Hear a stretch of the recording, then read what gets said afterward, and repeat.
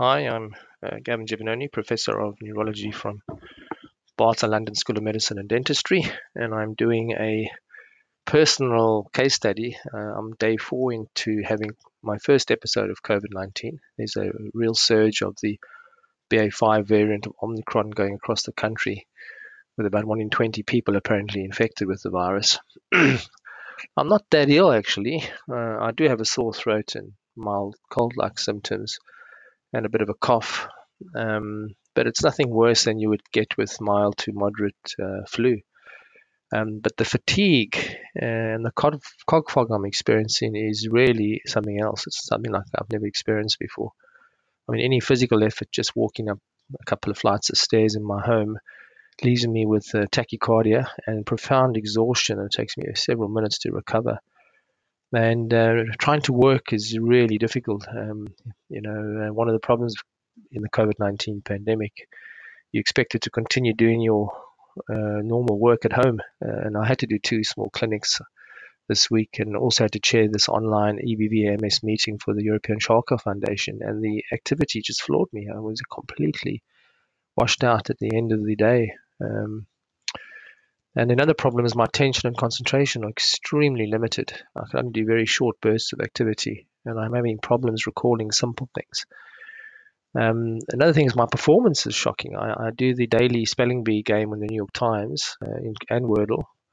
I've noticed my Wordle performance has dropped, but my spelling bee is particularly bad. I normally reach the great or amazing level, and occasionally I get genius level. And I can't get past nice at the moment. I just don't have the energy to sit there and think about words. And I have this thick torpor that's hanging around my head. It's probably related to being a bit sleep deprived. I've been having a nocturnal cough, chills, and some night sweats, which are interfering with my sleep. So that could be contributing to this. I am aware that quite a few of my patients who have MS, who've also had COVID, tell me that the Cog-fog and fatigue of COVID, some of them have got long COVID, is very, very similar to what they experience as a result of MS. And this really makes me appreciate what it must be like to have this problem if you have multiple sclerosis. You're having to live on a daily basis with this profound fatigue and the inability to function from a cognitive perspective. So the question I've been asking myself over the last 2 days is the pathogenesis, what causes Cog-fog as a result of COVID, the same mechanism that drives Cog-fog in MS? And I suspect it's probably related. There may be the same mechanisms because it is a common pathway in terms of the symptoms we're experiencing. Now, there have been quite a large number of studies that have come out in the last 6 to 12 months showing that when you look at the cognitive functioning of people with long COVID, they have very similar problems to people with multiple sclerosis, problems with attention, language fluency, processing speed, executive function, and also memory. So the syndrome, I think, is the same. I think Cog-fog in MS is the same as Cog-fog in long COVID or COVID. And you may be very interested to see a recent paper has literally just come out in Cell showing that the systemic, they had an animal model of quite mild systemic coronavirus infection, and it leads to CNS inflammation. And the mediators of the inflammation, the so-called cytokines, activate the innate immune system in the brains of these small mice. The microglia become activated, and that affects how the hippocampus, that part of the brain that's responsible for memory, in a big way. There's reduced neurogenesis, and they also have loss of myelinated axons. And so what they're saying is that the systemic infection in these mice with coronavirus is actually activating the immune system within the brains, which is affecting how their brains function. And I suspect we can't study this in humans, but I wouldn't be surprised if the same thing's happening in people with multiple sclerosis. I don't think this is a new observation. We've seen many, many times that when people have quite severe systemic infections with inflammation, it causes profound fatigue and Cog-fog. And you may be a person with MS who's noticed this. When you have a systemic infection, be it a urinary tract infection, a chest infection, or even bad influenza, you tend to get hit very, very hard, and it puts you back weeks or months in terms of your functioning, and it takes you quite a long time to come back to normal.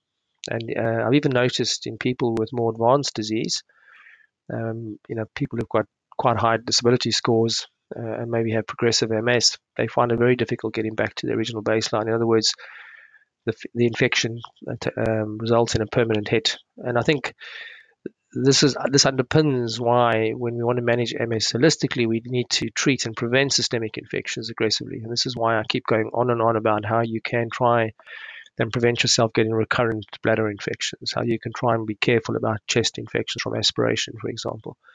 And even things like influenza, you must make sure you have your annual vaccinations. Some people have chronic gingivitis, periodontal disease, mouth infection, and that also needs to be sorted out by the dentist, because there is evidence, not in MS necessarily, but other diseases, that periodontal infection drives worsening.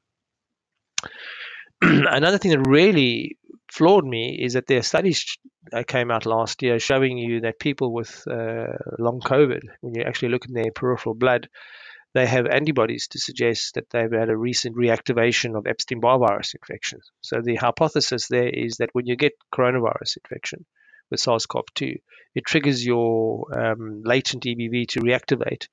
And this suggests that what may be driving long COVID is not necessarily the SARS-CoV-2, the coronavirus, but it may be reactivation of EBV.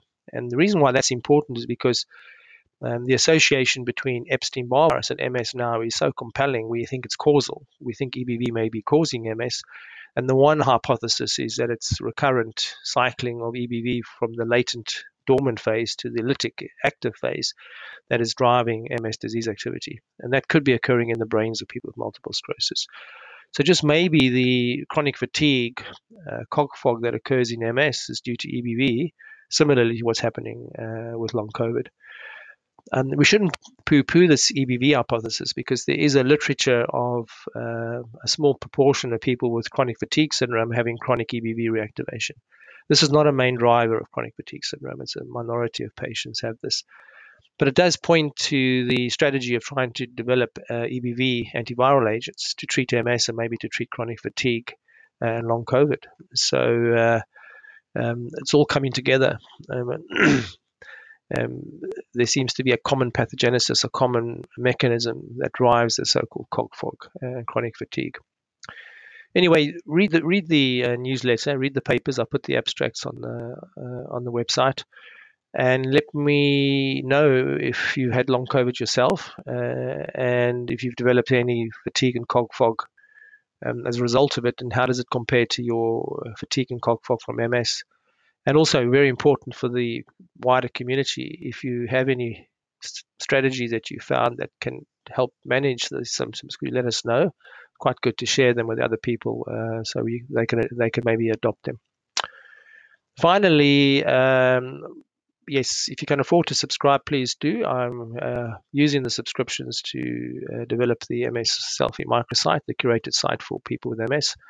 And we are moving slowly forward with the hope of opening up the beta version at the end of summer.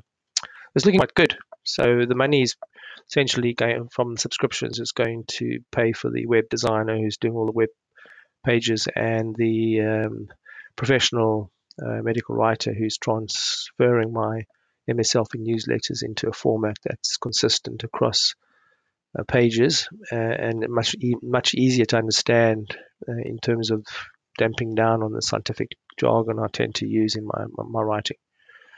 And for those of you who already subscribed, thank you very much. I greatly appreciate it. Well, enjoy.